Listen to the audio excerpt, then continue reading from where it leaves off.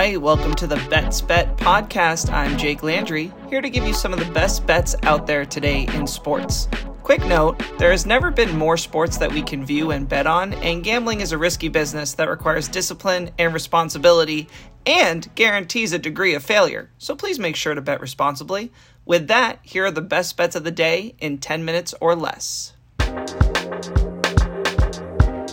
Welcome to the first Premier League special, the Premier League edition of Best Bets. I'm so excited. I love betting on the Premier League. Every weekend there are twists and turns. And if you're able to watch a lot of the games, you can find some good spots that the books haven't caught up to. So looking back at the last 4 years of opening matches, we have 2 opening weekends where there were no draws at all, and 2 opening weekends where we had 2 to 3 draws. So I'm interested. I was interested in sort of looking at that and seeing what we might expect. And again, with the Premier League, you never know. So I'm going to go through the games and try to give you the best bets. Here we go. The league kicks off today with Burnley and Manchester City. Obviously, the money line here is ridiculous, and one of the questions becomes, can Burnley even get a goal? Both teams to score is plus 108, which for me is not enough value on a bet that I think is unlikely, as in I do not think Burnley's going to score. Now, I do like Manchester City to win the first half, which is at minus 120. I think we could see a goal in the first 10 minutes of this game. City is coming off a historic season where they maximize their potential, and I believe they will come out like the Titans of soccer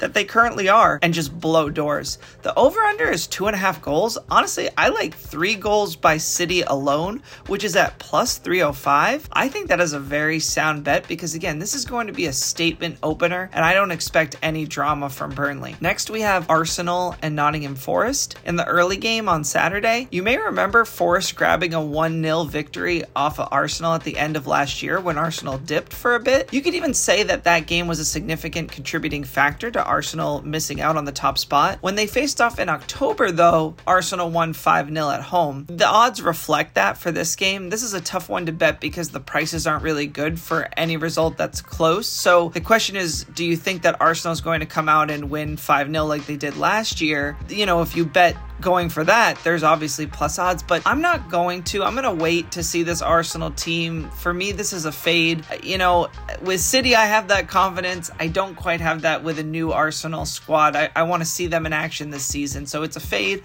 I'll check in live. If they go down by a goal, I'll definitely bet them to win. You know, I could see that happening, but them like winning 4-0, you know, that something crazy. I just don't see that yet. Next, we have West Ham visiting Bournemouth. Now, this is a tough one because last season, Bournemouth didn't even score a goal on West Ham in their 2 matches, and West Ham had 2 and 4 goals, so 6 in their matches.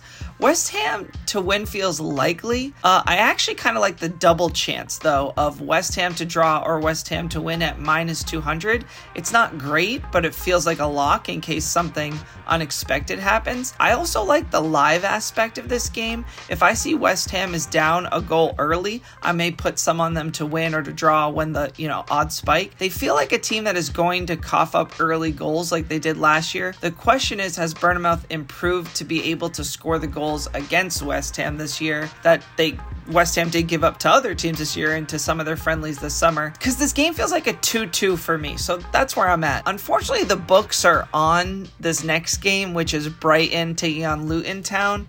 You can't really find any good bets on just Brighton to win or anything close unless you think they're going to blow them out. Again, like Arsenal, I'm not so sure was the big pieces that they lost this summer, but this is a good chance for my first anytime goal scorer bet of the season.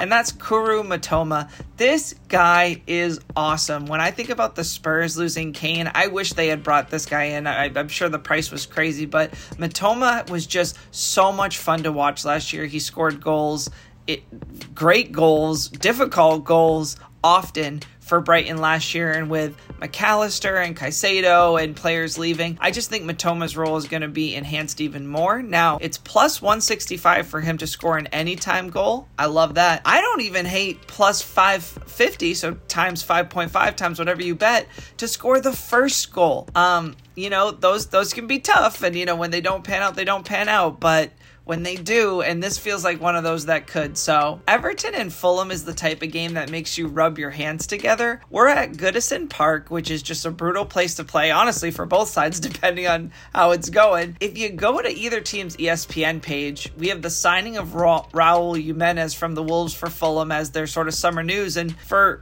Everton, the only news was Dele Alli coming out and sharing some of the tragic things about his childhood. But my point is, what has Everton really done? And not to say that bringing in Raul Jimenez is some, unbelievable signing for Fulham, but Fulham had a great start last year with Alexander Mitrovic. He kind of lost steam by the end, but they start really well. And the question is will Jimenez help them be deeper throughout the season? But again, they do start very well. I think Everton might actually score first and have their sort of beginning of the season big moment. But when I think about over 90 minutes, who will be more consistent through the game and have more opportunities and chances, I like Fulham. They're actually at plus 220. They're not favored in this game, because they're traveling. But I like them. And if they go down in the first 20 minutes, like I just said, I really like, the idea of putting a couple dollars on them and getting them at spiked live odds. It's a shame that Sheffield United and Crystal Palace are on at the same time as Everton and Fulham, because both games are going to be interesting battles that will tell us a lot about the teams. I actually like Sheffield and Crystal Palace to draw. Like if it's hard to call out a draw. It's hard to spot one and to, pick it beforehand, at least for me. For me, I always want a result, but I think Crystal Palace will outperform all of our justified low expectations for them after so many seasons of underperformance. But Sheffield is a scrappy team that doesn't stop until the final whistle, so I could see it coming late where Crystal Palace has, played a good game, gone up by 1 or even 2, but Sheffield fights back, and at the end of 90, we have a draw. So that's my draw for the week, for the slate. The last game of the Saturday slate will be Newcastle and Aston Villa, which is pretty close to must-watch soccer. Aston Villa is the middle brother that just can't quite hang with the older kids throughout the whole season, but they have their moments, and Newcastle is now a Champions League team, so their expectations for the season are massive. It's minus 135 for Newcastle on the money line, and plus 340 for Aston Villa. I don't know about all of that, to be honest. Like, it's just this is a tight one for me. Over 2.5 goals is the safest bet here, as I think both teams will have their moment, and I also think there will be a winner, so that's 3 goals right there. And if you wanted to bet over 3.5 goals, like, I could see this being a 2-2 or a 3-2 match, which you're going to hear with my next one as well. So I'm a Tottenham fan, so let's just get that out there. Harry Kane is pretty much officially gone, and we have Brentford, who is legit, and also they have Tony, who might be our future striker. So this is a tough game to call, especially it being the first game of the season. The odds for both teams to win is right around plus 150, so it's pretty much a toss-up. For me, this has the over written all over it, though, and here's why. Tottenham cannot defend to save their lives, okay? So Brentford will have no less than 2 goals, so if you find a nice bet on that, bet that too. But Tottenham is scrappy, and once they go down, they will have their moments where they fight back. Now, without Kane, can they capitalize at this moment of the season where everyone's healthy? My answer is yes to that. So I think there are 3 goals right there where Tottenham will have their moment, Brentford will have 2. I think Tottenham might even have 2 or 3 moments. So just like the last game, I see this being 2-2, 3-2. But again, I cannot see this being a low-scoring affair because Tottenham's defense will just not allow for that. Chelsea and Liverpool are sort of the 2 disappointing teams from last year of the top 6. One more than the other, of course. There are a lot of people putting Chelsea in their top 4 right now, which for me is like, that doesn't make any sense to me, but I'm not a futures guy. So for this game, I like Liverpool, of course, and at plus 135. If you want to go for over 2.5 goals, I can probably go there with you. For me, it's probably a fade ultimately the whole game, depending on how the rest of the weekend goes. But again, I'll be checking out the 2.5 over 2.5 and Liverpool to win on Sunday. The last game is on Monday at 3 p.m. and that's Manchester United and the Wolves.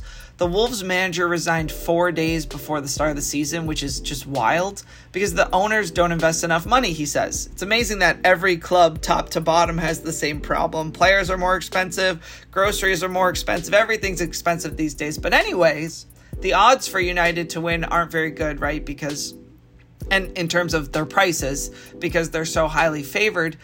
Historically, the Wolves do keep the score pretty low. They're a physical team. They play that physical defensive game, but my wonder is if they're going to be our Southampton of the season, where we basically have a championship team masquerading around in the Premier League. I think so, but I don't love the over here. I could see this being just very physical, and the opportunities are far and few between. I'll tell you this. Last year, there was a lot of money to be made on Rashford to score. But again, it feels like the books kind of know about it. He's at minus 120, which isn't a great price for me on a goal. So I don't hate Manchester United to win by 1.5 goals at plus 105. But this may be one to watch live and see if any opportunities pop up, because the prices for beforehand are tough. Good luck with your Premier League viewing and betting. We'll see you next time.